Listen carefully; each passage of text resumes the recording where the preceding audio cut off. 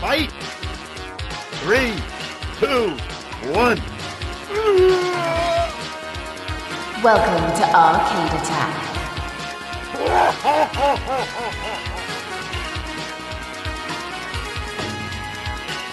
A retro gaming podcast for up to 4 players. Sonic Boom! Singing Bad Geek!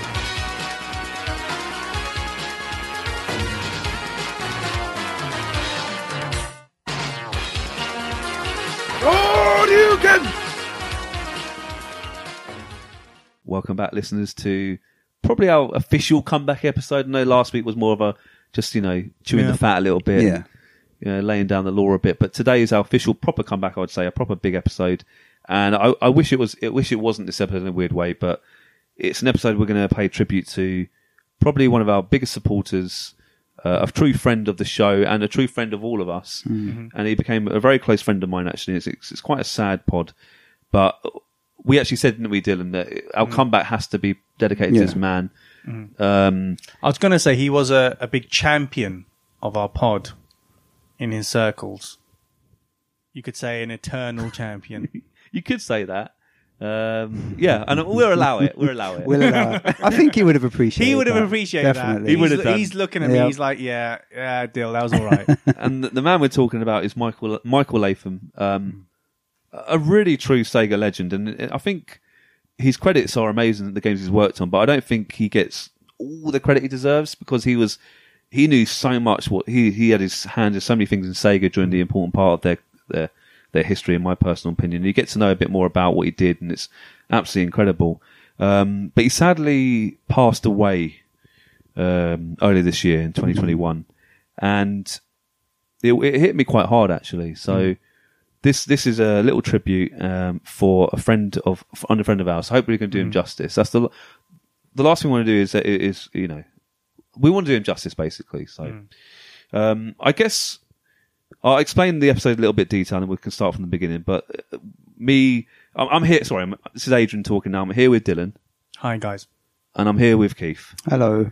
And the first part of the pod will be us three talking and just talking about certain things and a little backstory about how we met Michael and so forth. And the second part of the pod, or probably the big chunk of the pod, is a few interviews I spoke to with some of his ex-colleagues and ex-friends. So Sega legends, really. So just the people that are going to pay Michael some tribute are Eric Wahlberg, who we've had on the show before, really great guy.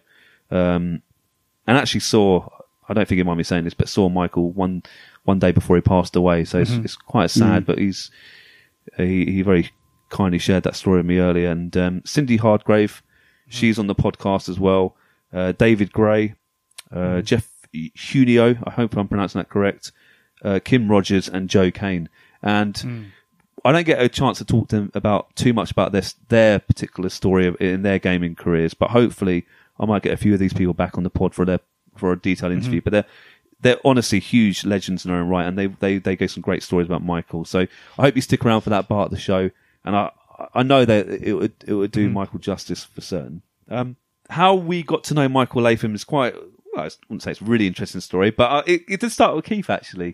Because remember, we like Street Fighter, we like Mortal Kombat, and then Keith said, well, let's do an alternative fighting pod. You remember? Of course, yeah. And Dylan just kept talking about balls all the time. Oh, balls. Balls, 3D balls. If you had a pound for every time you mentioned the word balls. Yeah. Oh, balls with a Z. Not many. Balls. No. And I was talking about body blows, and that was almost as excruciating as balls. Yeah. You still haven't stopped talking about body blows. I know. Yeah. And they're pretty stinking games, actually, let's be honest. They're not brilliant. Bit harsh on body blows. I like body blows. I like body blows.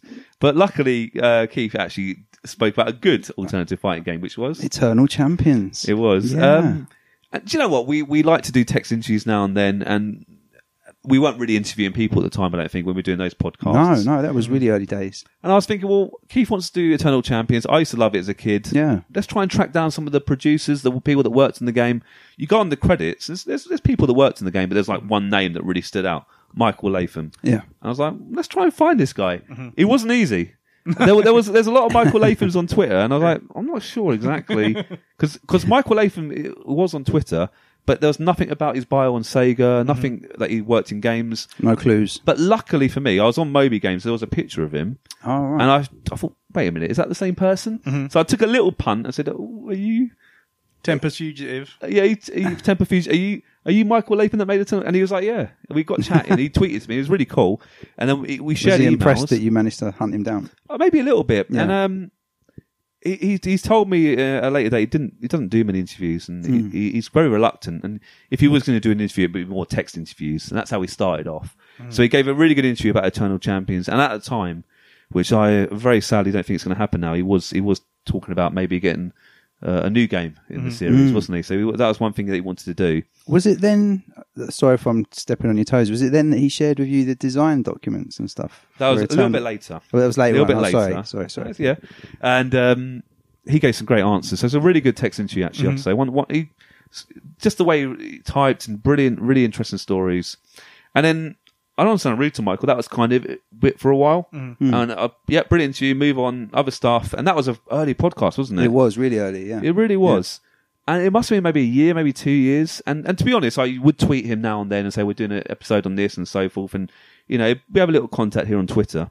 And then Muggins here got a 32X, didn't he? Yeah. Yeah. And Not Muggins, that's a legendary. No, I love buy. it. I love the 32X. Legendary buy, It's a really interesting peripheral for certain. And again, from Michael's text interview, I remembered that he spoke about that he worked on some unreleased 32X games. I thought, well, let's get Michael back out. Let's get chatting to him again.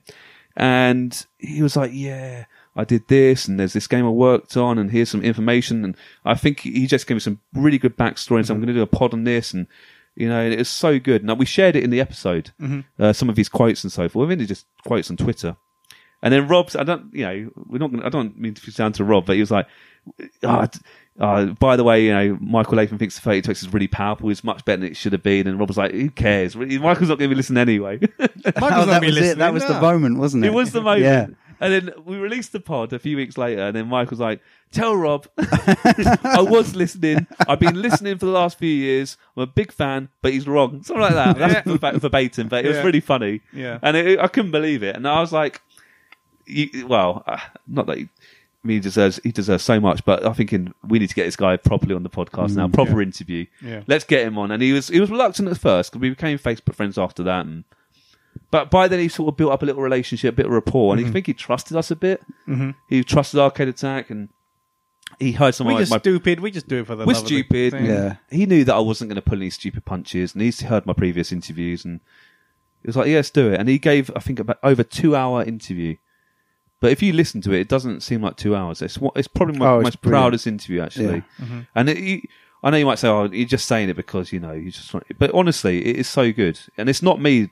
I'm not taking any glory from that at all. It's just some of the stories. It's by far one of the most. Your interviews are brilliant, but it's one of the most interesting ones. It's up there for me. My personal, the He's got Michael so many Latham one. insights. It's up there with the Al Nilsson one and Thank the you. Tommy Tallarico for the most interesting. He was so interviews. great. Yeah. And he would share some amazing stories. And he told me, he said, look, I don't do this often. If I do interviews, I do it maybe for websites who want text interviews, and we'll talk about Kim Justice later. But he said, I don't do audio. This is really unusual. But I'd like you guys. I support you guys. I want to help you guys. And from then, it went into the stratosphere. We became. I kept saying, look at this feedback from the interview. Look at this, because and You wanted him to know that. I want to be how it proud got of it, across and how much people cared about him. Because I think I don't know, maybe I'm talking out of hand here, but I think he had a big life after Sega. But a lot of people, I think people, there's huge respect for him. I don't think he completely understood that at some points recently. And so I was like, look at this. Look what people were saying about what you've done. It's absolutely incredible. And then we got properly chatting, on Facebook, and we'd talk all the time, and he used to give me advice and say, oh, you should get this person on, and I can get you in contact with this person, Eric Wahlberg, a good friend of mine. Why don't you get him on the show? And he lined up so many good things, and he had suggestions. And I told him in private, I said, look, we had that drunken episode saying it didn't go too well, and kind of explained what happened. And he said, look, I'm here to support anyone. He said to me, I class everyone in Arcade Attack as a friend.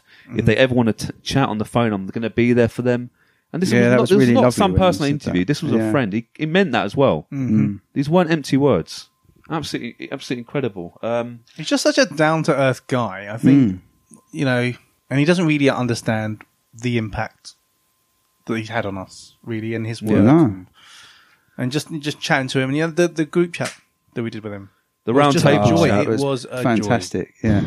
It was a joy. In a way, I And it kind was of sad preferred that listening- one because yeah. it was so. He was so just. He was with friends. I don't understand. I think he felt like he was with friends. He talked about Michael Jackson doing the Yeah, Sonic he did, Free. yeah. I mean, maybe he shouldn't have said that, but he felt comfortable. Do you know what I mean? It's crazy. He left us that lovely review, didn't he, on iTunes or something? And he said to me, he doesn't have And- any Apple. He hates Apple. He He doesn't like Apple. He only registered it so he could leave us a review. That's the only reason he registered on Apple. And he said it's like coming into our clubhouse and like being He one did, of the guys. yeah. Yeah. And And we're not saying it's to pat ourselves on the back, but it's almost unbelievable for us, isn't it? That it's happened. Oh, yeah. It's not like we're trying to blow on trumpets. I don't think we deserved so much from him in a weird way. It was incredible.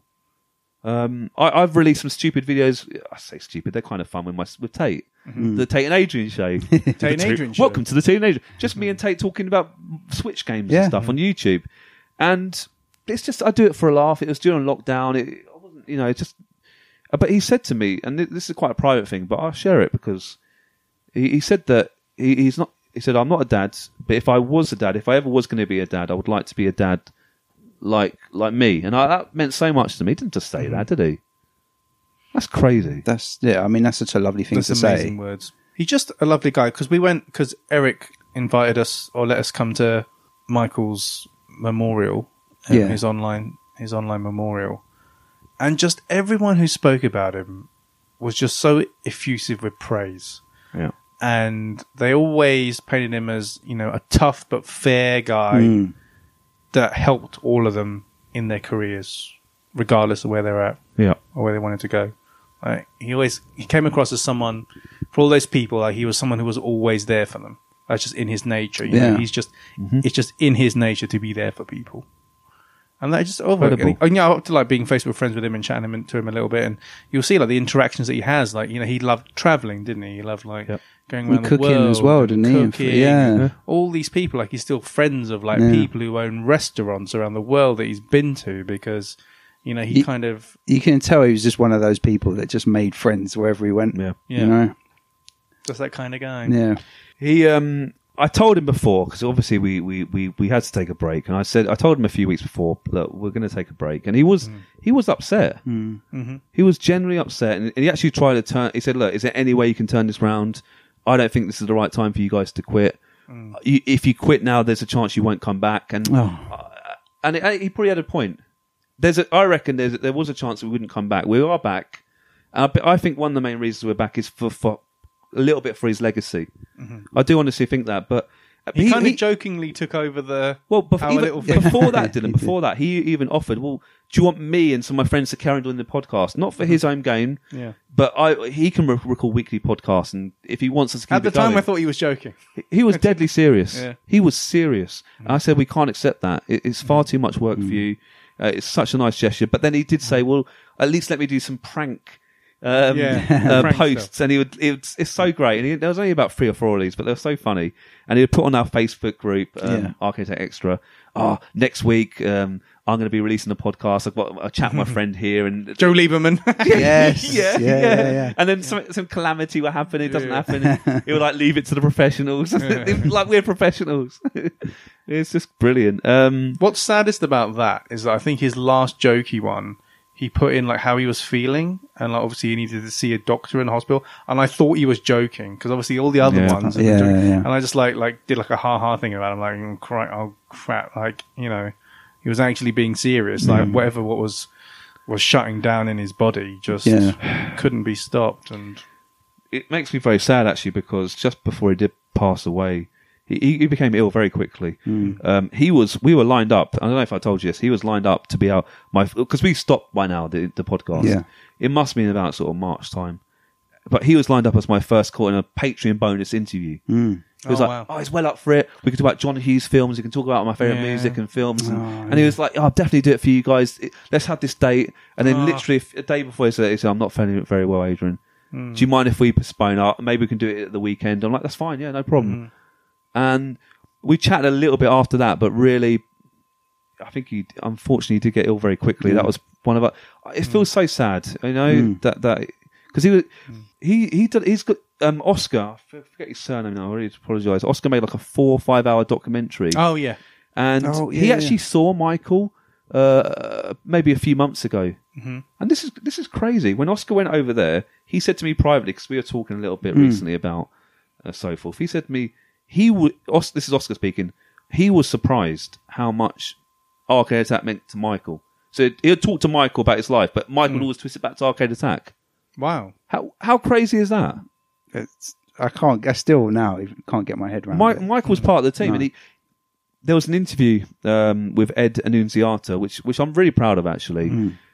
And how do I say this without being rude? Michael said, "Look, you got to approach this interview carefully. He doesn't do a lot of interviews. Be careful what you say. I would recommend starting with this question." And Ed's great, you know, a real legend in Sega. And I honestly think, and I never know for certain, but this question I started with, which is, I usually start with, you know, how did you get into gaming? What was your first video game? But he said, no, don't do that. Start with this one. Get him hooked. Yeah. And I was like, okay, I'll trust Michael's judgment. Yeah. And I think it worked. And I'm not going to do the question now because I can't remember the top of my head. Honestly, I don't want to. But you have to. This little teaser, you have to listen. But Michael gave me some great advice, saying, "Oh, make sure you ask this question. Be careful with it." And the interview was brilliant, apart from pronouncing his surname incorrectly at the start. Annunziata. So I apologise, Ed, about that. And it was a really good interview, and he made that happen. I don't think that would have happened without Michael. He in the background, he's pushing people, and unbelievable. And I'll never forget him. I found out, obviously. I don't think Eric can mind me saying this. Eric Wahlberg, we're now very good friends. He messaged me. He said, "Look, keep this really private. I visited Michael in hospital today. It doesn't look good." And I was like, "Whoa! What can we do? Can we try and phone him? Can we send a letter from the Arcade Attack boys?" And Eric's like, "I don't think it would get there in time." I was like, "I didn't know it was this bad." No. And then I got a message that same day later saying, "Yeah, sadly, Michael has passed away." I was in shock. Yeah. Yeah, the way I remember when you told us. I think we all were, really, because it did just come out of the blue, didn't it? And I had planned the last few weeks to go to Kev's house. I think it was the first sort of weekend out of lockdown or whatever, and a few drinks with friends. I still went. Maybe I shouldn't have gone, but I was not in a good place. I was so sad, and I'm not gonna. I was crying a lot. I was upset. I actually brought down the whole sort of vibe of the evening, so it wasn't really fair on my other friends. But actually, there was a fire. I raised a few drinks to Michael, and it was a really somber day, and I'll never forget that. And it made me realise how much he meant to me. Actually, it's quite interesting. Someone I've never met in person. Yeah. Someone I've spoken to maybe 3 times, you know, live, but just chatting and talking, and he meant a lot. So I still haven't got over him passing away. Truthfully, I think he's. I think he'd be someone I'll never forget, actually, if I'm being completely honest with you. Yeah. He's definitely, he's definitely one of the boys, isn't he? Oh yeah, He's one of the boys. He'll always be there in spirit, I think. And and I make you right, Aid, in terms of like one of the reasons that we've come back, because to have someone who had such standing in the gaming industry from the period that we all were, which we haven't even spoken about, have we? No, from the period that we all fell in love with gaming, it kind of validates what we're doing. Do you know what I mean? And obviously, again, as someone who didn't do audio interviews and was quite private, he obviously could see that we were genuine. Yeah. There was no ulterior motive when you invited him to do the interview. We were just genuine people, just doing it for the love of the games and these companies. And when we talked about what we were going to do, are we going to stop the podcast? Are we going to come back? It's things like that. It's thinking, wow, if it means so much it meant so much to someone like Michael, who basically seen and done it all. Mad. How much might it mean to ordinary Joe blogs like us, who also listen to the podcast regularly? So we're nothing that special. No, let's be honest. Not at all. We're not. We talk rubbish. But but I know that I listen to certain podcasts and I would miss them if they went. I'm not saying we did, so it's surprising how someone's weekly show can actually affect people. And I think I'm extremely privileged that we got to know Michael before he passed away. I wanted to meet him. So, he said, I might be back in London one day. And I was like, well, just never happened. And we were invited to his memorial, and I thought it was lovely. And I want to give a little shout out to Tony Van, Sega legend. I mean, they're all, and a brilliant little sort of presentation, and we're honoured to be invited. It was very nice that they included us. Yeah. Again, something they didn't need to do, but they did, and it's much appreciated by all of us, I think. Just the way that they all spoke about him was, it brought many tears to the eye. It was sad, but it was always a celebration of the man, and hopefully, this podcast will do. Yeah, I mean, I obviously, Aid was closest to him. I only got to speak to him the once in person on that sort of roundtable podcast. But towards the end, I took the chance to thank him for his involvement in that part of my childhood, and I think he appreciated that. And so I just kind of take that and think I'm really glad that I got to say that to him in person. In person. No. I was playing David Robinson's basketball. Yeah. On the Mega Drive, and I saw his name, and I just randomly messaged him. And I was like, "Oh, Michael, I just played this." And I saw your name. He was like, "Oh, I can tell you a few stories about that game." I'm like, "All right, then we'll get you back on." And I'll do it. That's the thing. He's the kind of guest we could have him every week. He'll tell us a new story. Do you know what I mean? He said no one wanted to touch that game as well. So that's the only thing I can tell you about that game. Now, apparently, no one wanted to produce it. I don't really want to touch it now, to be honest. I said to him, it's pretty good. It's not NBA. You've kind of come round to it, haven't you?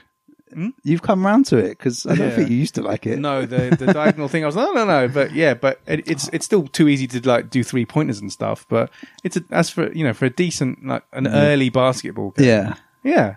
I look at it, and it's got our buddy's name on it. So, you can't, So here you go, Michael. I'll play it again.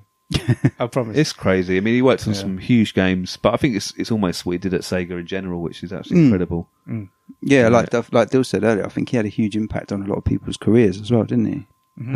And the people I talked to after this segment, they talk about that. How I remember talking to David Gray, who's gone into huge things in the gaming industry, and he talks about that a bit. But he talks back about what Michael did for him as a person. Yeah.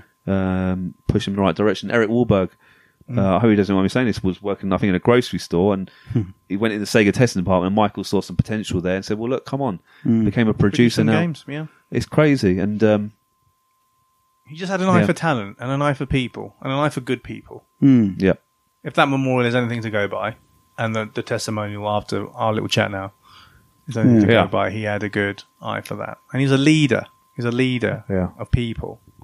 And I was thinking after he passed away, I just love to be that kind of person. That kind of person who brings people up, who kind of sends them on their way to better things. That's the kind of person you want to be, isn't it? I think he's been a good role model for me as well. And, I will never forget him. I genuinely mean that. I think the fact that some of the games I played as a kid, I still love today, a real legend in the gaming industry, became a friend of ours. It's absolutely incredible. I still can't quite believe it. And it's so sad that he passed away far too young, but he's left something with us, hasn't he? Yeah, absolutely. Definitely. So unless you got any last words, I suppose we could. It's just a gentleman, What I'd say to Michael, if he's listening in heaven, is we're back, mate. We're back. We dedicate this to you, and enjoy it, and thank you for all you've done for us. Yeah, I would just say the same. A big thank you, and he will always be he'll always be part of Arcade Attack. He'll be part of the reason that we're still here. So, rest in peace, Michael. 100%. So, guys, please hang about. Like I said, some real big names. They gave some great stories about Michael Latham, and I hope you enjoy it, guys. So, see you next week.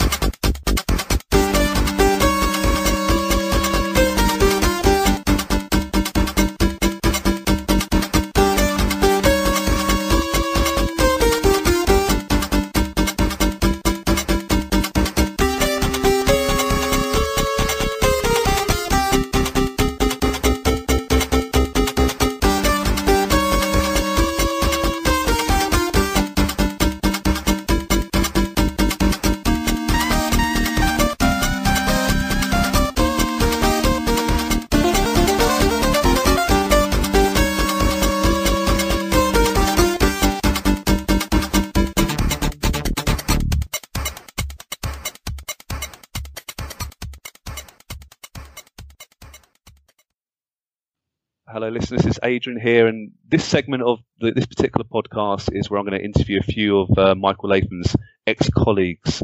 So please enjoy a few little stories about Michael Latham, who is a really good friend of mine, as I'm sure you already know by now, from some great ex-workers. So the first person I want to talk to about Michael is a really good friend of his, Eric Wahlberg. They work very closely on Eternal Champions together. So Eric, I'd love to hear your sort of tribute to Michael, if that's all right.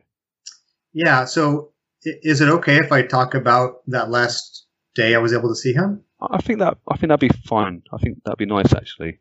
And so, yeah, because I am definitely going to describe this for how beautiful it was, which is Mike is a very private person. And so a lot of people didn't know how sick he was. Sorry, I'm getting emotional. But the group of us were trying to find out what happened to him. Yeah. When we found out that he was really sick, that he was in ICU, we all were intending to go see him, but it all happened really quickly. I went to see him, and I came just packed with all of the positive emotions and things I wanted to tell him. I didn't know how bad it was, but I knew it was bad. And I wanted him to know how much he had affected my life, other people's lives. I just said, a lot of names that I named of people that, care about him, want to see him. But also I said, you have fans. You don't have friends. You also have fans, thousands and thousands of fans. And you have done so much for so many people. And I just really made sure to him know that he had a huge value in his short life. And I could tell he appreciated it. He seemed calm and he seemed content. And sorry, I just kind of emotional, but it was a really beautiful, kind of time that I spent there, and I think it was from everybody here. Bless you, Eric. It was so good you got to saw him before he passed away, because he was very nice to me. I got to know him about 4 years ago. We became really good friends probably the last year, and I felt I didn't know he was really that ill. So just the fact you were there to say goodbye to him, and on behalf of other people, that means a lot to me. So thank you, and I also appreciate you keeping in the loop as well, because he was a private man, but he was a very well respected man as well. And he done so many amazing things in the gaming industry. But just to know him personally was a real privilege. And what a legend. Have you got a favourite story, quickly, Eric, that of your time with Michael you would like to share? Or I mean, there's so many, but I just want to bring up one thing. It's kind of funny that everybody here will know this, because he had a lot of power at Sega. He would often, almost daily, jokingly say, "You're fired." Like that was, and we would actually do it to each other as well. And so it's just always funny because.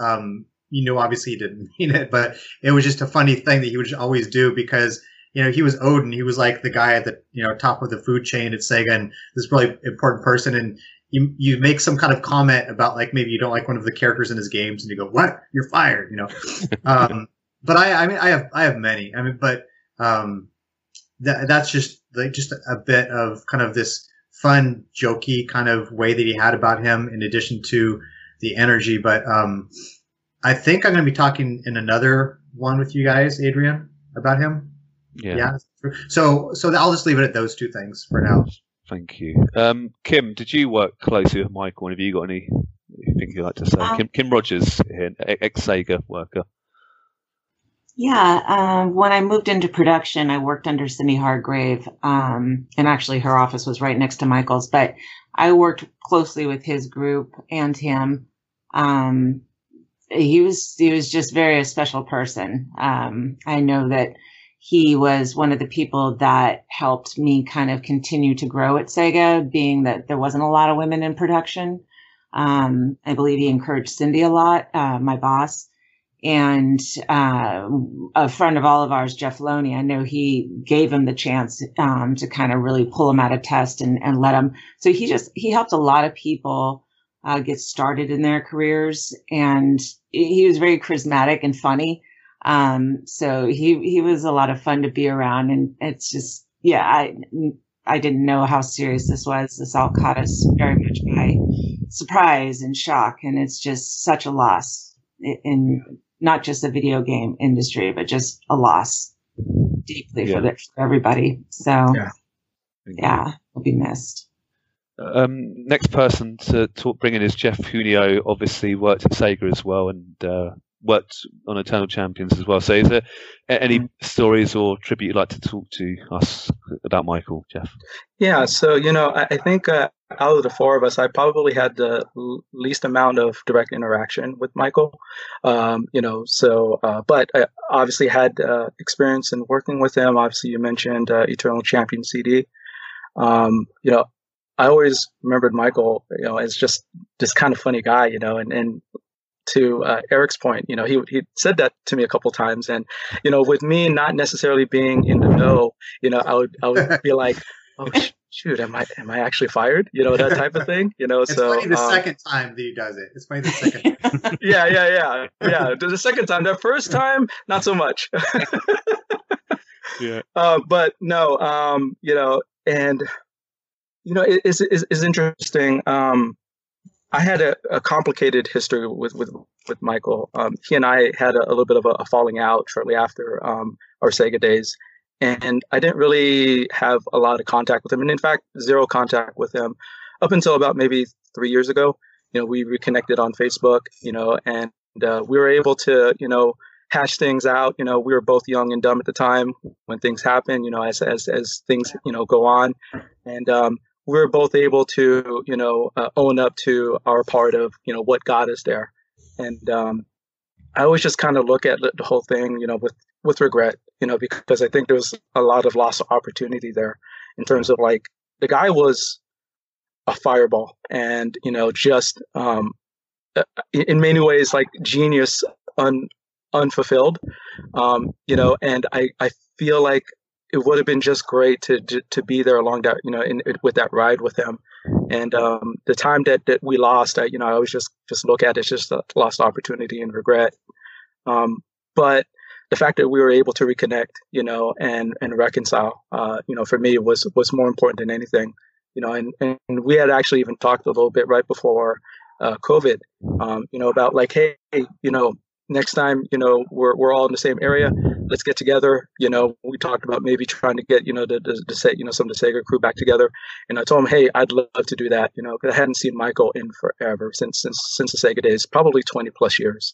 Wow. And I told him, I said, hey, I will buy you a drink. We will have, a couple of, bourbons, scotch, whatever it is, whatever your drink is, and never got that opportunity. Obviously, COVID happened, that bit into it. We had that Dreamcast reunion back in, 2019. And Kim, you were there. Joe, you're there. Eric, sadly you weren't able to join us. But it was like having that opportunity to kind of see everybody. For me, it was just, just massively important. And, I was hoping, Michael would be there. Obviously, he wasn't involved with Dreamcast at the time, but it was a reunion, for the Sega family. So, yeah. And I guess for my story, was when we were in Diamond Bar. He was down, for the weekend, and it was Eric, Ray, and myself. And he goes, hey, we're all going out for dinner. And at the time, I didn't know about this restaurant. It was this little restaurant chain called Claim Jumpers. And Michael loved this place. He talked about it and stuff like you get huge portions and all these other things. So this was new to me. And so he took us out for dinner. And then afterwards, we went to go watch this little movie that just came out called Pulp Fiction. And it was great. It was just like hanging out with him and talking and, obviously everything on his dime. And he was just so graceful. Sorry, I'm at lost words here. And it was just one of those things where, again, I look at it with fondness and a little bit of, kind of a tinge sadness just because of like how everything ended up. But again, like I said, I'm very happy that we were able to reconnect and I was able to at least talk to him and both of us be good before it all ended. And obviously the way it ended, it was clear there was something going on, and it's been alluded to. He's a very private person, But Yeah. clearly something was going on. And then when it happened, obviously Eric let us know what was happening. And to you, Eric, brother, I'm so glad if no one else, you were able to be there for us to kind of voice that and to let us know that he was. So thank you for that. Yeah, no, for sure. I mean, all of you guys were channeling through me that day for sure, and I know he felt it. So, Bless you. I want sorry, to Eric. talk one quick bit about him because Jeff made the comment about going to the movie and he pay us for claim jumpers or whatever. That was completely him all the time. He would always buy things for us. He would have the most extravagant dinners to pay for it. And he bought me an Armani suit. Wow. Yes. Just because he's like, you need to look more professional because I was doing PR and other stuff. And so he bought me that's the type of guy that he was. Like he would absolutely just give. He gave for sure. I mean, he, like it was mentioned, he was a fireball and he had a personality, but he was a good person, took good care of his mom for decades. Yeah. He's just a fantastic guy in a lot of ways. I've also got Joe Kane here, another ex-Sega employee, a co-worker of Michael's. Have you got a nice thing to say about Michael, Joe? Yeah, it's funny.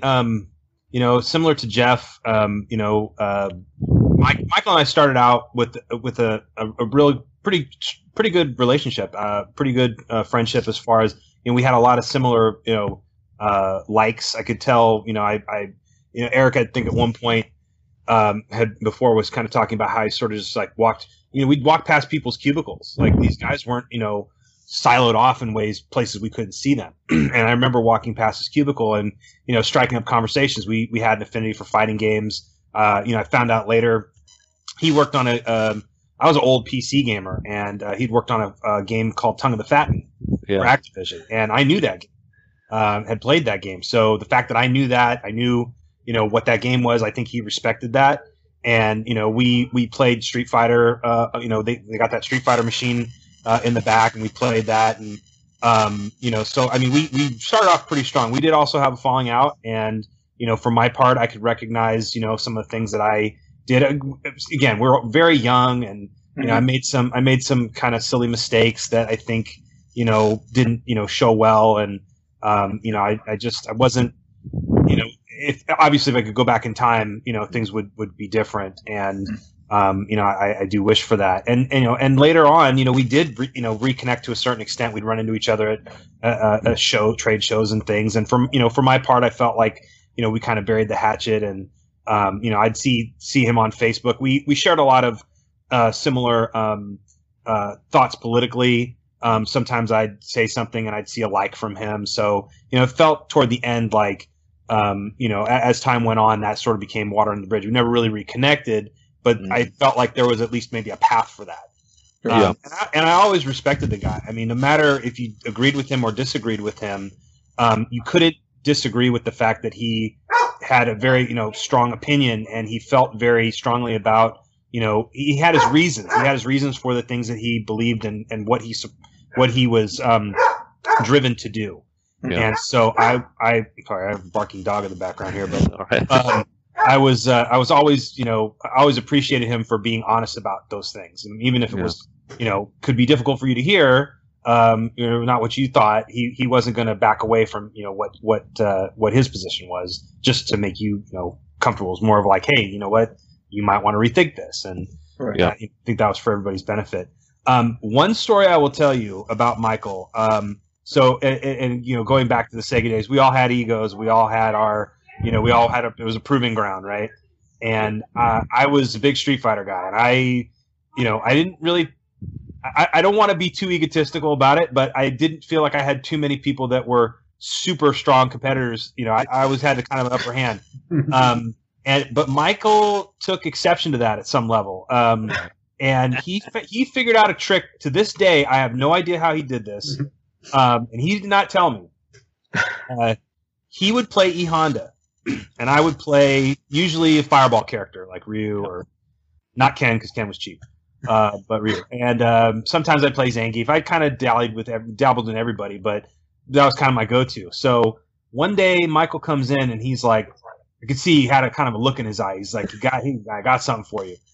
And I don't know how he did this, but there was one game we played, and he kicked me 3 times with E Honda jump kick and killed me in 3 kicks. And I have no idea, because every time he kicked me, it was like a third of my life bar would just. I don't know to this day what he did. He figured something out, or he talked to somebody at Capcom. He did, and he never told me what it was. But he just walked away with a very smug look on his face after that. I don't know if my ego quite ever recovered from that, because I still don't know. I was like, I'm sitting, it's like literally happening in front of my face, and I'm like, what are you doing? Like, chunks of life bar going away with each kick, and I'm like, what happened there? 3 kicks and I'm dead.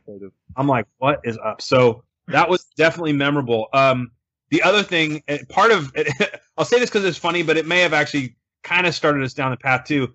That Street Fighter machine was like kind of revered, right? That was everybody's machine. Mm-hmm. And one weekend, I had been there, or it was like late Friday night or something, and I was playing a match with Dermot, and he beat me a round, not the match, but he beat me around. And as a joke, I was like, I'm gonna act frustrated. I'll headbutt the marquee. Oh no! So I headbutt the marquee and I cracked it. Oh no! Like big old line all the way through the marquee. I remember that. That's like a $50, $60 piece of heart, you know. And at the time, that's a lot of money. You're thinking to yourself, like, oh my god, like that's like a whole day of my pay to pay for that.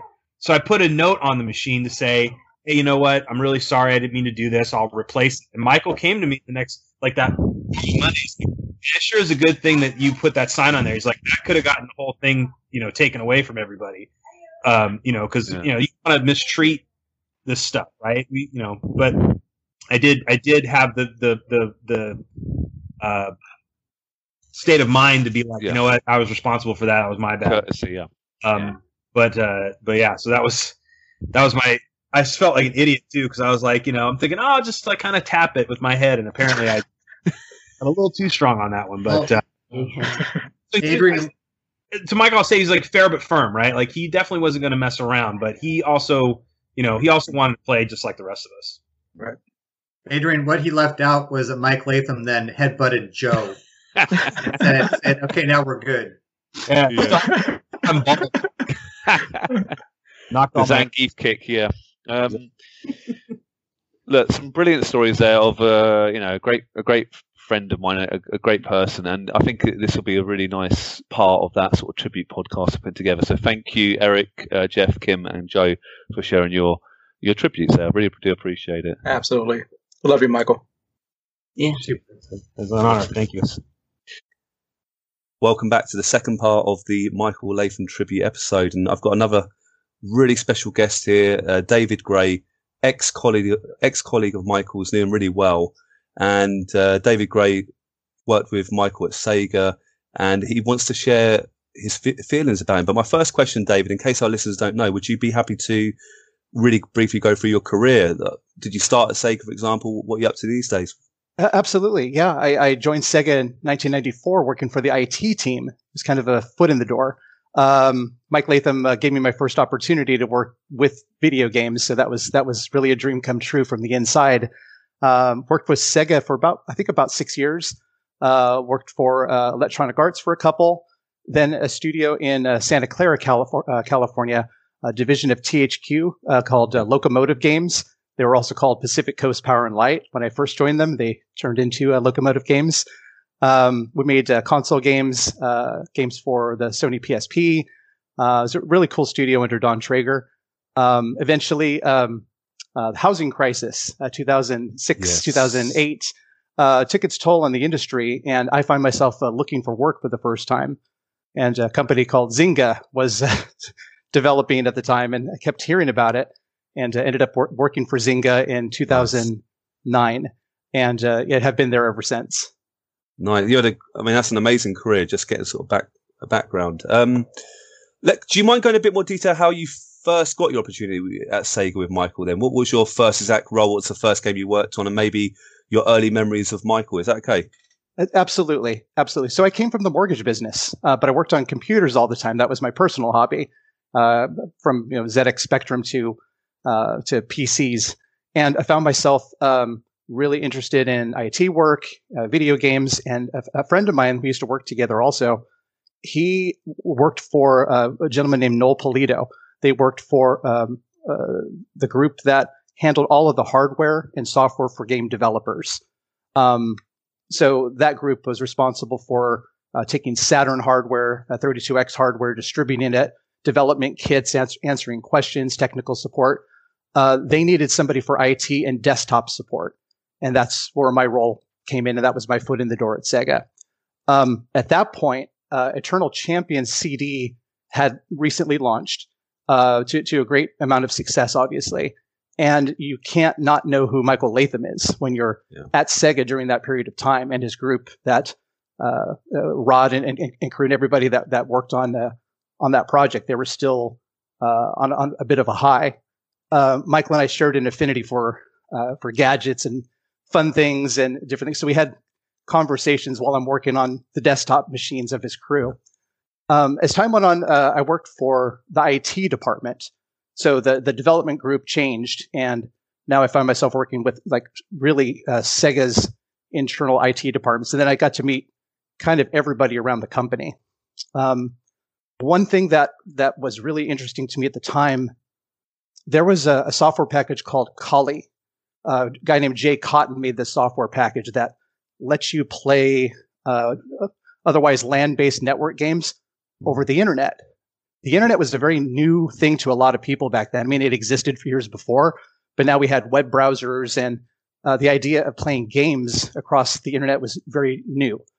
And I put together a presentation with a producer that was there at the time named Steve Patterson. He helped give the presentation because I was still this IT guy and didn't really know all the bigwigs and everything. So he really helped pull this one together, showing the game was Descent at the time, how it worked over the internet. So I showed, I'm playing Descent, and people knew the game at the time.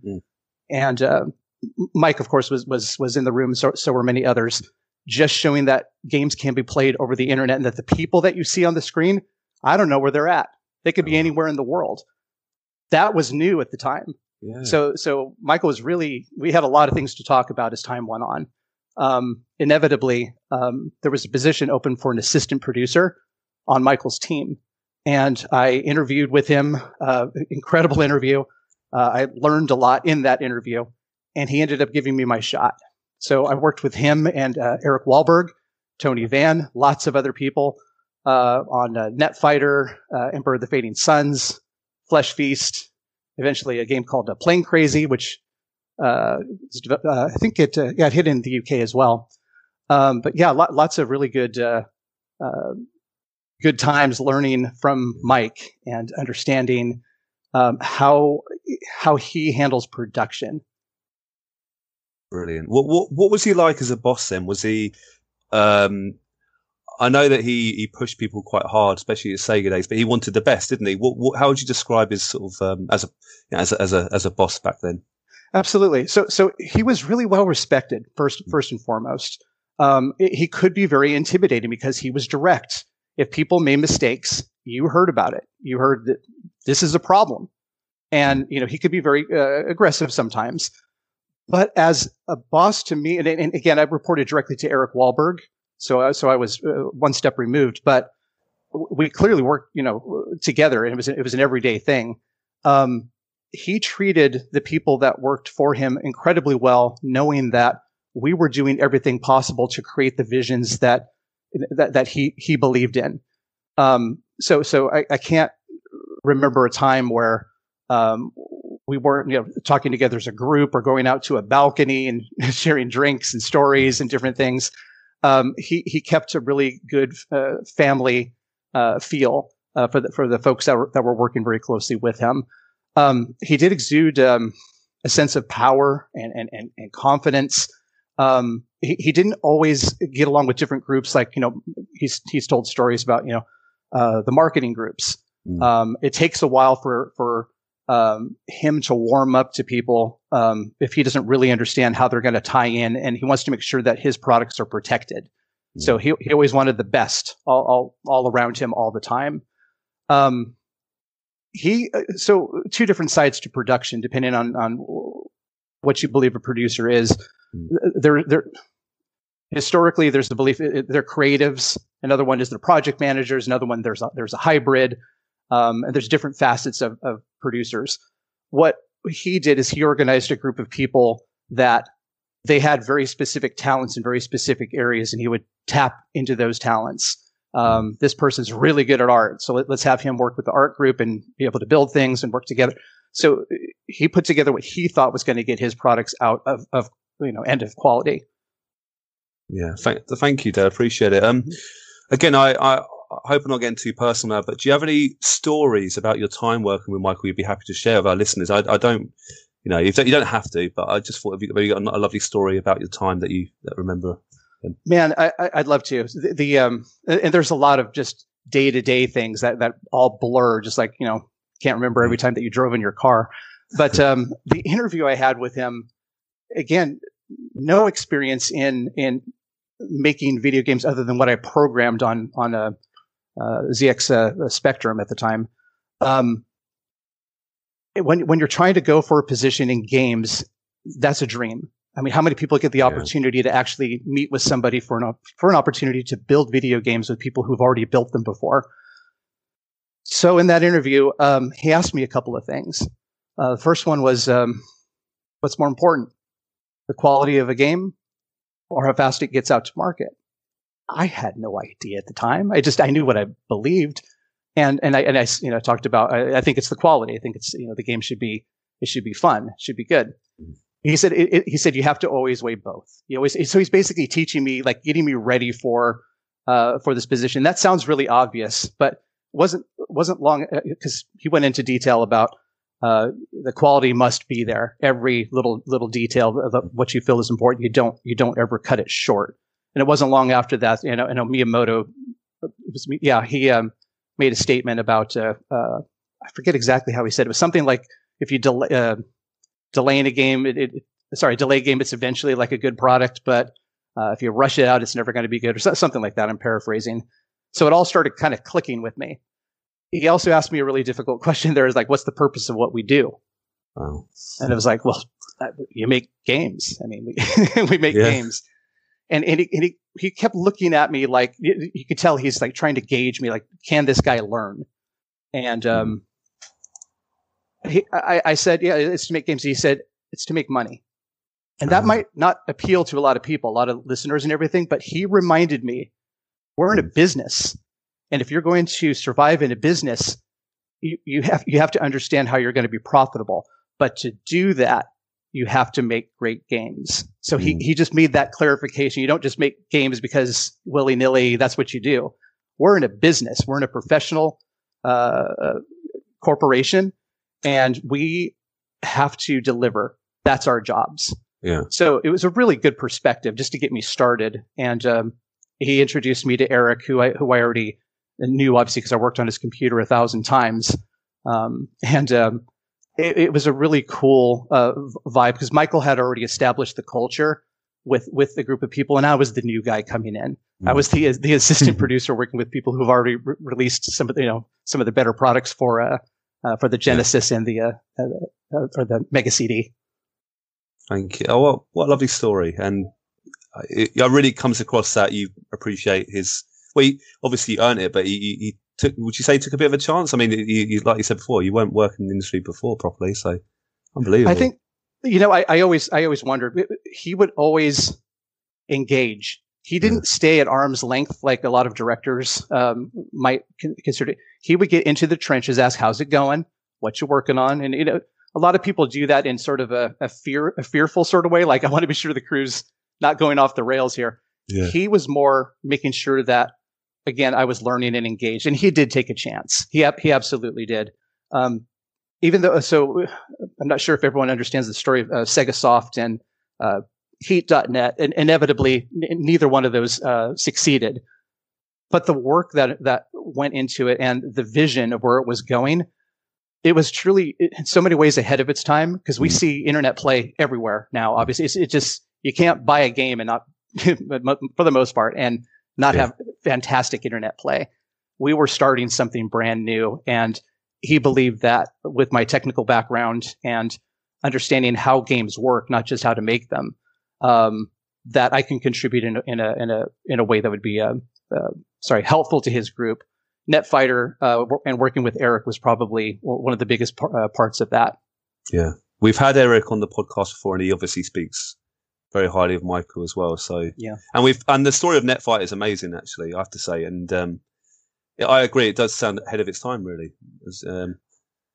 It was a first. We had to figure out really how can you do it when we had dial-up at the time. Latency was horrible. And between Phil Harvey on the development side from Cyrox, Mike Latham, Eric Wahlberg, and myself and others, contributing to the ideas of how to make that work, and we did pull it off. It was a very serviceable game. It looked good for the time. Very pixelated by today's standards, of course, but I mean this is back in the 90s, and just an incredible adventure. Good stuff. Thank you, David. It's such a lovely opportunity to chat to you, and obviously we're both very sad that Michael passed away. I don't know about you, but it sort of was a bit unexpected. I did talk to him quite often, for the last few months of his life, but he never spoke about getting ill, which I respect completely. But it shocked me, and it's very sad even today because I did regard him as a friend. Can I ask about how? I mean, you're obviously sad about it, but how did you feel, and could you be having to share a few of your emotions and stuff Absolutely. like that? Yeah, man. First of all, the timing was unbelievable because he had just had his interviews, and I think it's fantastic that he had the opportunity to share those stories because he had success, with Yahoo and other businesses as well. But he never really, in recent days, got to talk about the Sega days and his Activision days and in a way that people would understand. So for that, I greatly appreciate what you've done and others for that matter who were able to let him have that voice. And of course, shortly afterwards, he's not around. Yeah. We were working. Well, I worked on a project separate and ran it by him, and he's giving me critical feedback. And in December. So after a big gap in time where he and we didn't talk, and it's not because of any animosity or anything. It's just we had different paths in life. But whenever we did get together, whenever we did talk, it's like it's like time didn't pass.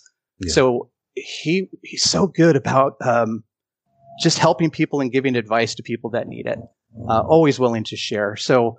Knowing that he's gone, that presence and that personality, that experience, it was very sad because we didn't see each other every day. It was a little bit palatable, but every day it's like you see a video game where you remember an experience and he comes to mind, and that part's always going to be difficult. But man, what he gave to me in the industry and to people, players. These fantastic games, through retro gaming and other means, his memory in ways will continue to live on, and that gives me some peace. David, thank you so much. I genuinely mean it. I know it's not an easy conversation, but your story's been brilliant today, and I really appreciate it. We spoke about his legacy. Is there like a final statement you'd like to say about what you think Michael brought to Sega or the gaming industry? Is there like one final sort of thing you'd like to say? Oh, it's a good question. Eternal being, I think, the defining moment for Michael. He worked on many products, obviously. Sega needed that fighting game, and I think he delivered in a major way. I think he helped change the industry in ways that we won't even understand by the people that he touched. And he networked with a lot of people. Within with the Redwood Shores offices, the people that visited from Japan, his friends across the world. He'd love to travel and tell stories and talk about these things.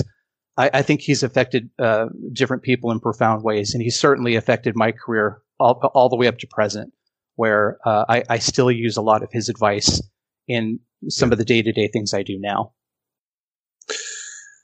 Really, David, thank you.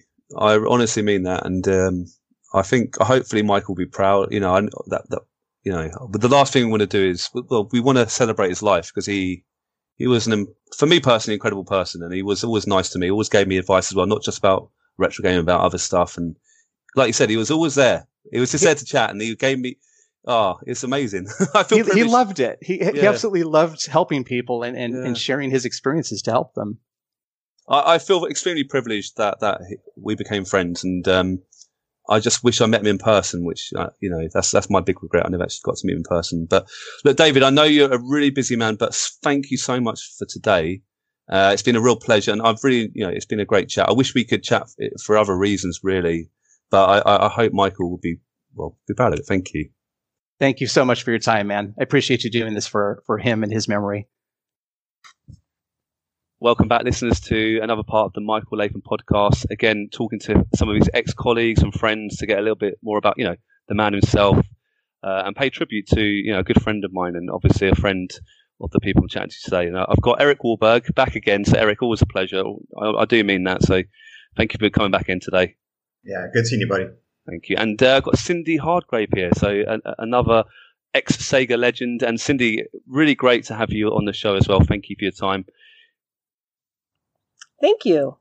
Cindy, would you be okay? I mean, everyone, I've spoken to Eric before in the past. We can, no offense, Eric, but we've got your sort of backstory in a lot of depth. But Cindy, would you be happy to share to our listeners a bit about your career in gaming and maybe how you sort of first met Michael? That'd be all right.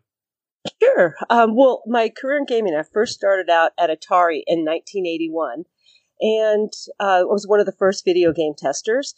Myself and two other females, and then I worked there for 8 years. And at that time, Michael Katz was the president of Atari, and he went over to run Sega of America, and he hired me to set up the test department at Sega. And 2 years later, I met Michael Latham. He came to Sega, I believe, in 1991.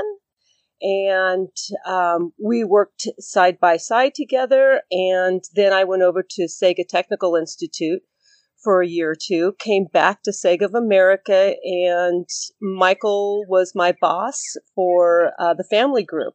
I produced all the Disney games, all the family games, mostly the Donald Duck, Pocahontas, Mickey Mouse, Magic School Bus, Berenstain Bears, those type of the non-violent games. Yeah. And also was in the part of a woman's group trying to find out, research why we don't have a lot of females playing video games. And Michael, again, was my boss, a group director, and a great mentor of mine as well. And great friend.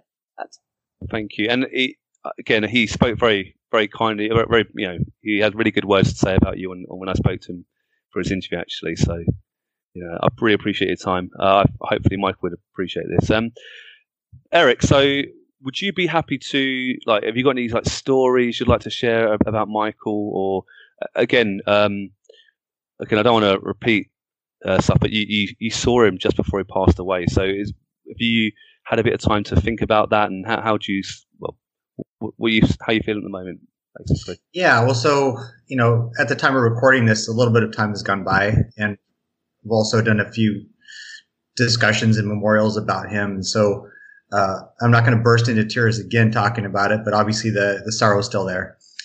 And but, there's a few things. I have some specific stories, but a lot of it is just kind of the way that he and I interacted over the years, and some of the stuff game related as well.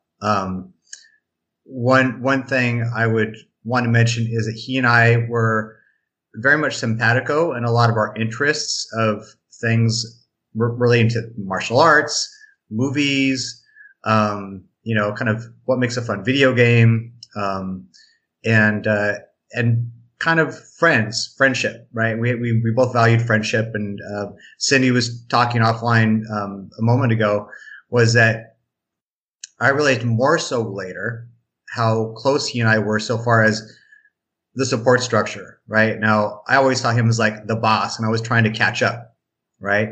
But later on, he also had said, you've done a lot of great things, blah, blah, blah. And I see that I also helped kind of lift him a bit. I helped to kind of toe the line when he was pulled in a million different directions, right? Like with Eternal. But I have a random funny story to just kind of start off with something kind of funny. And it's completely random, but I do remember it very succinctly. So we're working on Eternal Champions. I believe it was for the Sega CD. It might have been for the Genesis. And my buddy Harry Chavez and I were in a hotel room for months working together. And Latham would come over quite often in the morning to like visit us before we'd all head off to the development studio. And sometimes we had the games hooked up in the bedroom because we were play testing it there. Like it's a lot more convenient to do it there, right? Order your steak potato skins and play video games. So he comes in to visit, and we're sitting on the bed, and you know he's always very competitive. Street Fighter, all those games, everything we play is competitive, right? And so we're playing EC, and even though he was good at Larson and some other characters, you can't compare with two guys who are playing it all day, every day, right? And even help designing some of the moves, right? And so I was able to get him in a kill. I don't remember what the overkill was, but he saw it coming, and Chavez saw it coming. We're all laughing as it was building up to the moment where I had him on the ropes. He's about to go down, and he went down, and we all started laughing, and he fell off the bed and just rolled off the bed, and he was just laughing like a little kid. It was great because it was just the joy of the moment and the absurdity and the embarrassment too, because he got smoked. Like at that point, we're like, dude, I'm working 7 days a week for you. I'm not going to kiss your ass. I'm taking you down, basically, right? So it was great. It's like, it really is a nice snapshot of our relationship with the fun and stuff we had. So, I have other stories, but I'd like Cindy to be able to tell some things as well, of course. But I'll stop there for now. Oh, that's a great story. It just proves how fun games can be. That's what friends mucking about, isn't it? So, Yeah. Cindy, you said you met him. What was he like as a person? You said he was a friend. So how are you happy to go into a bit of detail how that sort of evolved over time, and maybe share a few stories about what sort of person Michael was to you?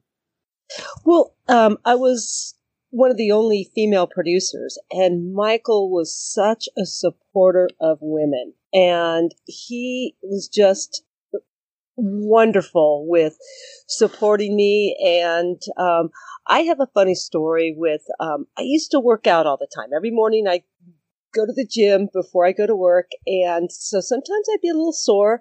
And I did squats one day, and we were in a meeting, and we were in the city at some formal meeting, and we were in the front row. And Michael was sitting to my left, and Steve Apor, another producer, was sitting to my right.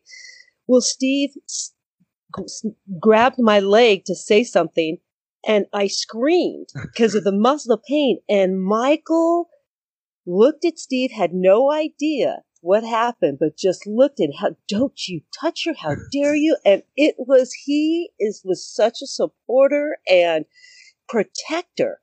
He protected anybody that worked with him. And he was my boss, but he was a partner as well. And he just was very protective. And that is a story of him being a protector at that moment. And he didn't like to go to a lot of meetings, right, Eric? As far as he didn't want to speak a lot. He didn't like meetings outside the office, I should say. Social events. That's what I should say. Meetings, of course, inside the office, but social events, he really didn't like to go. Yeah. I have images of him. I think about, when you look back and you think about your parents, for example, right? I always think of him as sitting in his office. Like if I was to think of him one time, it'd be sitting in his office at the computer typing something, right? So yeah, he always wanted to be at Sega. He always wanted to be in his safe place. And I had his office. My office was right next to his. So we can hear each other's conversations if we really listened. And he was correct, Eric. Was always in his office, sitting in there, but not alone all the time, because he was a mentor to so many people. He wanted to teach what he had. Everything he was not going to be selfish with any of his ideas. And he was just such a leader and a mentor in that area. And I really appreciated that. And a strong leader as well. Never lost his temper. I cannot remember badly. Okay, you give a look. Okay, he could just give you a look, and okay, all right, I'm a little out of line. Okay, but he just was such a kind soul, talented, very talented. So, yeah, be very missed. Thank you, Cindy. Eric, is there anything you want to add on to that? Yeah, well, so absolutely, and I've talked about this before a bit, but he certainly did protect everyone on his team and tried to also give us opportunities. And yeah, I mean, the degree of mad that he would get if you were part of his team had its limit. Like he would let you know that there's a problem, and then that would be it. But he's still your friend, and he's still gonna kind of move forward with you. So yeah, he was very much that guy, and he was very much a mentor, and sometimes just by example, but he would also show you things and explain things to you that after now being in the industry for 30 years, I see that that's pretty rare. A lot of managers are selfish, and you're just a resource.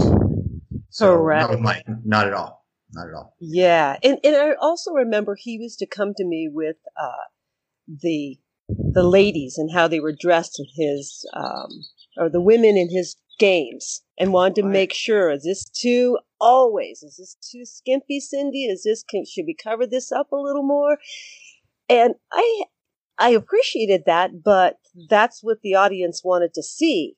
So I took that with a grain of salt, and maybe, there was a couple little things maybe that I would say something about, but other than that, I understood the audience, and he did as well. But the respect he had, again, for women and wanting to make sure we weren't exploiting, and, even though some people might, nope, they wouldn't think that because that's a video game industry, and that's, seriously, that's it. Oh, thank you. I mean, what do you think was his biggest achievement at Sega, or like a video game, or is there a particular piece of a project he worked on you can reflect back on, Michael? So Cindy, in case people can't see this, she's holding up. That is amazing, by the way. Is that an Eternal Champions jacket? It sure is. I've had it, and it's brand new still. That looks amazing. Brand new. This means a lot. Eternal Champions. And did you work on that game, Cindy? I know you said you worked on testing the same. I worked with him as far as, because I was a producer and produced other games at the time. So I worked with him side by side as far as with the characters and the females, how they would be dressed and so forth. But other than that, no, that was not my area of expertise. Eric, have you got that jacket still? I wish I did. I've moved too many times, and I don't. But I wore the hell out of it. It does not look like Cindy's jacket. Believe me, I wore that thing with pride for years. I get people because if I was working at Electronic Arts or some other place, they come up, where'd you get that Eternal Champions jacket? Like, people would still bring it up. It was a game that even back in 2014 when I was interviewing someplace, somebody was thrilled to see that I worked on that game, right? That's awesome. Yeah. So I guess other things to kind of mention about Mike, and I don't know when the right time, I don't want to miss it and get towards the end, is his passion and his wish to make the games the best they could be, and his meticulous detail when he had the time it was there. And when I first saw his Eternal Champions design document, it was when I was pretty new, right? And I saw I had so many different graphs and different calculations about how far to knock back with a certain type of attack, and how the exact size of the fighter should be, and all these aspects of it, and all of these things, not just so that the development team could do it, but so it would be the best it could be, and it would be fun and had a reason, And again, go back to what I've seen with a lot of people. They kind of are just looking to check a box, ship a game, get some credit, and move on. Everything he worked on, he cared about. He cared about everything he worked on. And luckily, that's where I came from, too. And so that allowed me to kind of not have my dreams crushed too early. They got crushed later. But still that, he definitely inspires you that way with the detail that he went into in his games, as well as the ones that never happened. Like he had a few games which I know he talked to you about that, didn't get greenlit.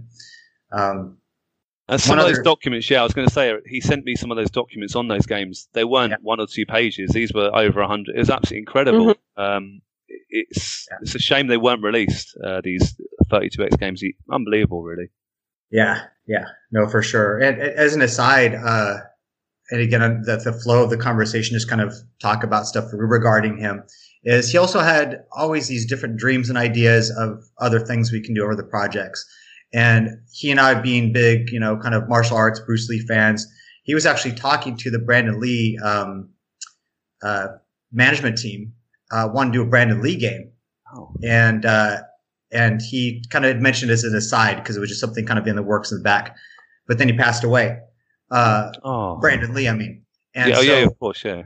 Yeah, and so, but there was things that he wanted to do that I think also would have been amazing. And so you have these things that he did that were great, these things that he planned that didn't get greenlit that would have been great, and things that didn't get that far, but also probably would have been great. So it was like if he would have had a limitless budget and everybody's giving thumbs up to everything and a staff of 200, like there would be so many games, he'd be world famous, not just Sega famous. Yeah, and it's great. But one of his games, did you work with him on Garfield? Well, so that was, I worked actually with Rhonda Van, who was kind of tasked with shepherding that game.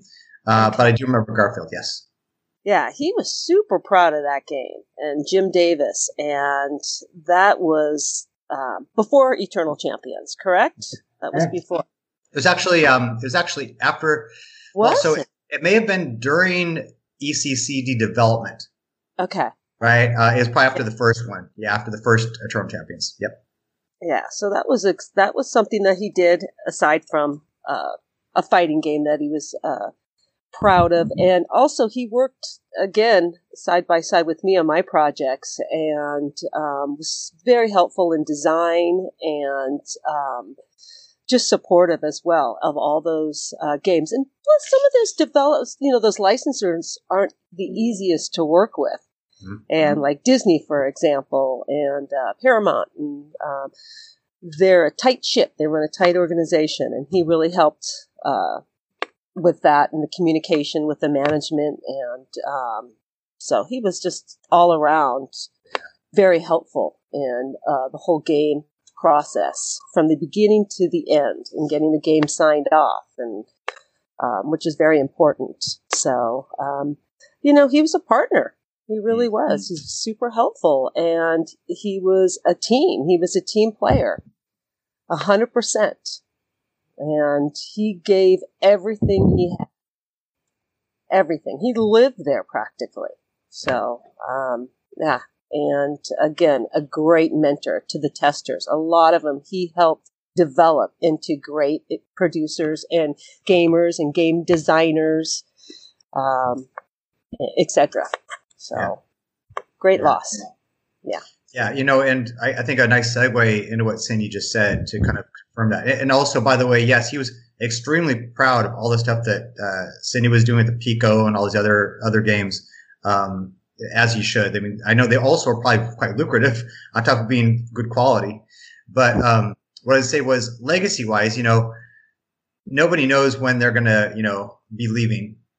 And I don't know for sure, but I would think with the intensity of work that he did with Sega and the millions of people that he affected, that I would hope that he would say, you know what, maybe I want to have a little more time with my friends or a little more of this and that if I look back on it. But I'm proud of all the people that I've touched and all the games that I've brought into the world that will be remembered for decades, And I really think that it's an intense life, but a life well lived when it comes to video games for him. And I mean, look, here we are talking about him, right? Yeah. And plus he was an awesome guy. That's the thing. I told you way back in my initial interview with you, right? He was a great person. He cared about people, he cared about his friends. Yes, he certainly did care about his friends, and sometimes we didn't always agree in politics, and but he was so kind because he knew where I was coming from, okay? Sometimes other people didn't know because he expressed himself a lot on Facebook about his political views, but he knew where my heart was, and we used to have great conversations about it, and one thing I am happy about, though, he traveled the world. He traveled, he got to see and do exactly what he wanted to do for about 10 years. Not a lot of people can say that. And he lived his life to the fullest. So I'm super appreciative of that. And his mother, Raleigh, is so thankful and says that all the time. She's so thankful that he got to travel and see the world. So, and touch a lot of people in his travels as well. And his cooking, we cannot forget about his cooking. I know this is about video games, but he was obsessed with his cooking. And if you were able to see the knives that he has in his velvet pack, just, oh my gosh, the people on Top Chef would be jealous. He's got the most beautiful knives he's collected all around the world, and his dishes were just unbelievable. So he was a jack of all trades, wasn't he? Was there something he couldn't do? It's true. That's true. Yeah. That's a great point, Cindy. That's a great point about all his travels that he did. That I think about the Sega time because when I mostly, talked to him and knew about him until the last few years. But yeah, it's like, I'm going to change the world with Sega and I'm going to go travel the world. And, and then, unfortunately things happen, but, you're right. He did a lot of things in his life. He did a lot of things. And back, and I told you this before, Adrian, but I want to reiterate it. When we went on our business trips, a lot of them were also international. It was always, we're going to go check out this place. We're going to go visit that place. We were going to Channel, whatever it was. It was always something, and then always amazing restaurants constantly. And I know that for a fact he did pay for quite a few things. It wasn't all on Sonic the Hedgehog. He was very generous. Yes. Yeah. Super generous, crazy generous. So I'm still trying to find something bad to say about him, but it still hasn't worked. I've been working on it. Well, the only thing bad I can say, it's not a bad thing, is I don't have a lot of pictures of him because he didn't go to group events outside of work a lot of times. So there's a couple rare pictures that one of the test group and a lot of guys, Eric, with Mike in there and Kim Rogers, and that's a jewel, that picture. That is because he just didn't like his picture taken. Just didn't like it. Yeah. No. Oh, yeah. I mean, with press and everything, he was don't take my picture. I remember the Eternal Champions picture that a lot of people have seen. It was in Game Informer, I think. And I know he begrudgingly took that. I mean, he's a good-looking guy, right? I mean, he was like, why not? But he hated publicity, he hated pictures. It was like, I don't know if he's like wanted by the FBI or something. But he did not like to be on camera for sure. That is so true. That is a true thing, Yeah, when we did the interviews of him, his camera was always off. He was happy to speak, but no cameras. Yeah.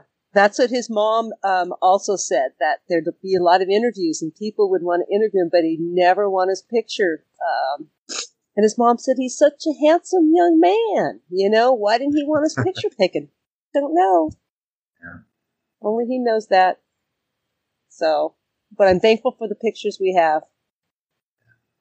Yeah, I'm thankful I got to know him a little bit, but it sounds, the more I hear about him, it's just amazing, really. Is there any other sort of final things you'd like to say, like how you'd like to remember him, or a little story, or anything before we sort of say goodbye? Well, when I think of him, I always think of him right next to my office. And again, him sitting in that, he had a big corner office and sitting there with a lot of his assistant producers and testers, and just as a mentor. Again, I cannot say that enough. He was so helpful, and he'd give his time to anybody. And I hear these stories to this day that he helped someone, a colleague of ours, France Tantiato. Her son went to college and needed some help, and she sent out a little message, "Hey, I need some help." He was the only one that reached out and helped her and her son, and just great memories. He's just always helping somebody, always. And that's how I remember him. And I think the last thing I would say is I'd like to thank him for helping to propagate a real family atmosphere at Sega. You know, it's important to be disciplined and have those kind of roles defined and have everything kind of crossed T's and dotted I's. But he made it a place where you could feel comfortable, where you felt like you're with friends, that you were with family, and that you could laugh freely. And that made for a great first experience at Sega, on top of the fact that it was at Sega, you know. So I thank him for that, you know, that I have great memories of that team. I know that to my grave, I'll remember, you know, Bill Person and Eric Quackenbush. And I always say his name wrong, but still, I just thank him for all those things that he did to make it a great memory and a great experience. And to add to that, I was also a parent, and he, like you said, family. He knew I had family, and he respected that, because they work usually a lot of times 24 hours around the clock. A lot of times when it was time to release a game, when it came to crunch time. And he knew I couldn't do that. But I had Keitha Kashihara. I had assistant producers that helped out in that area.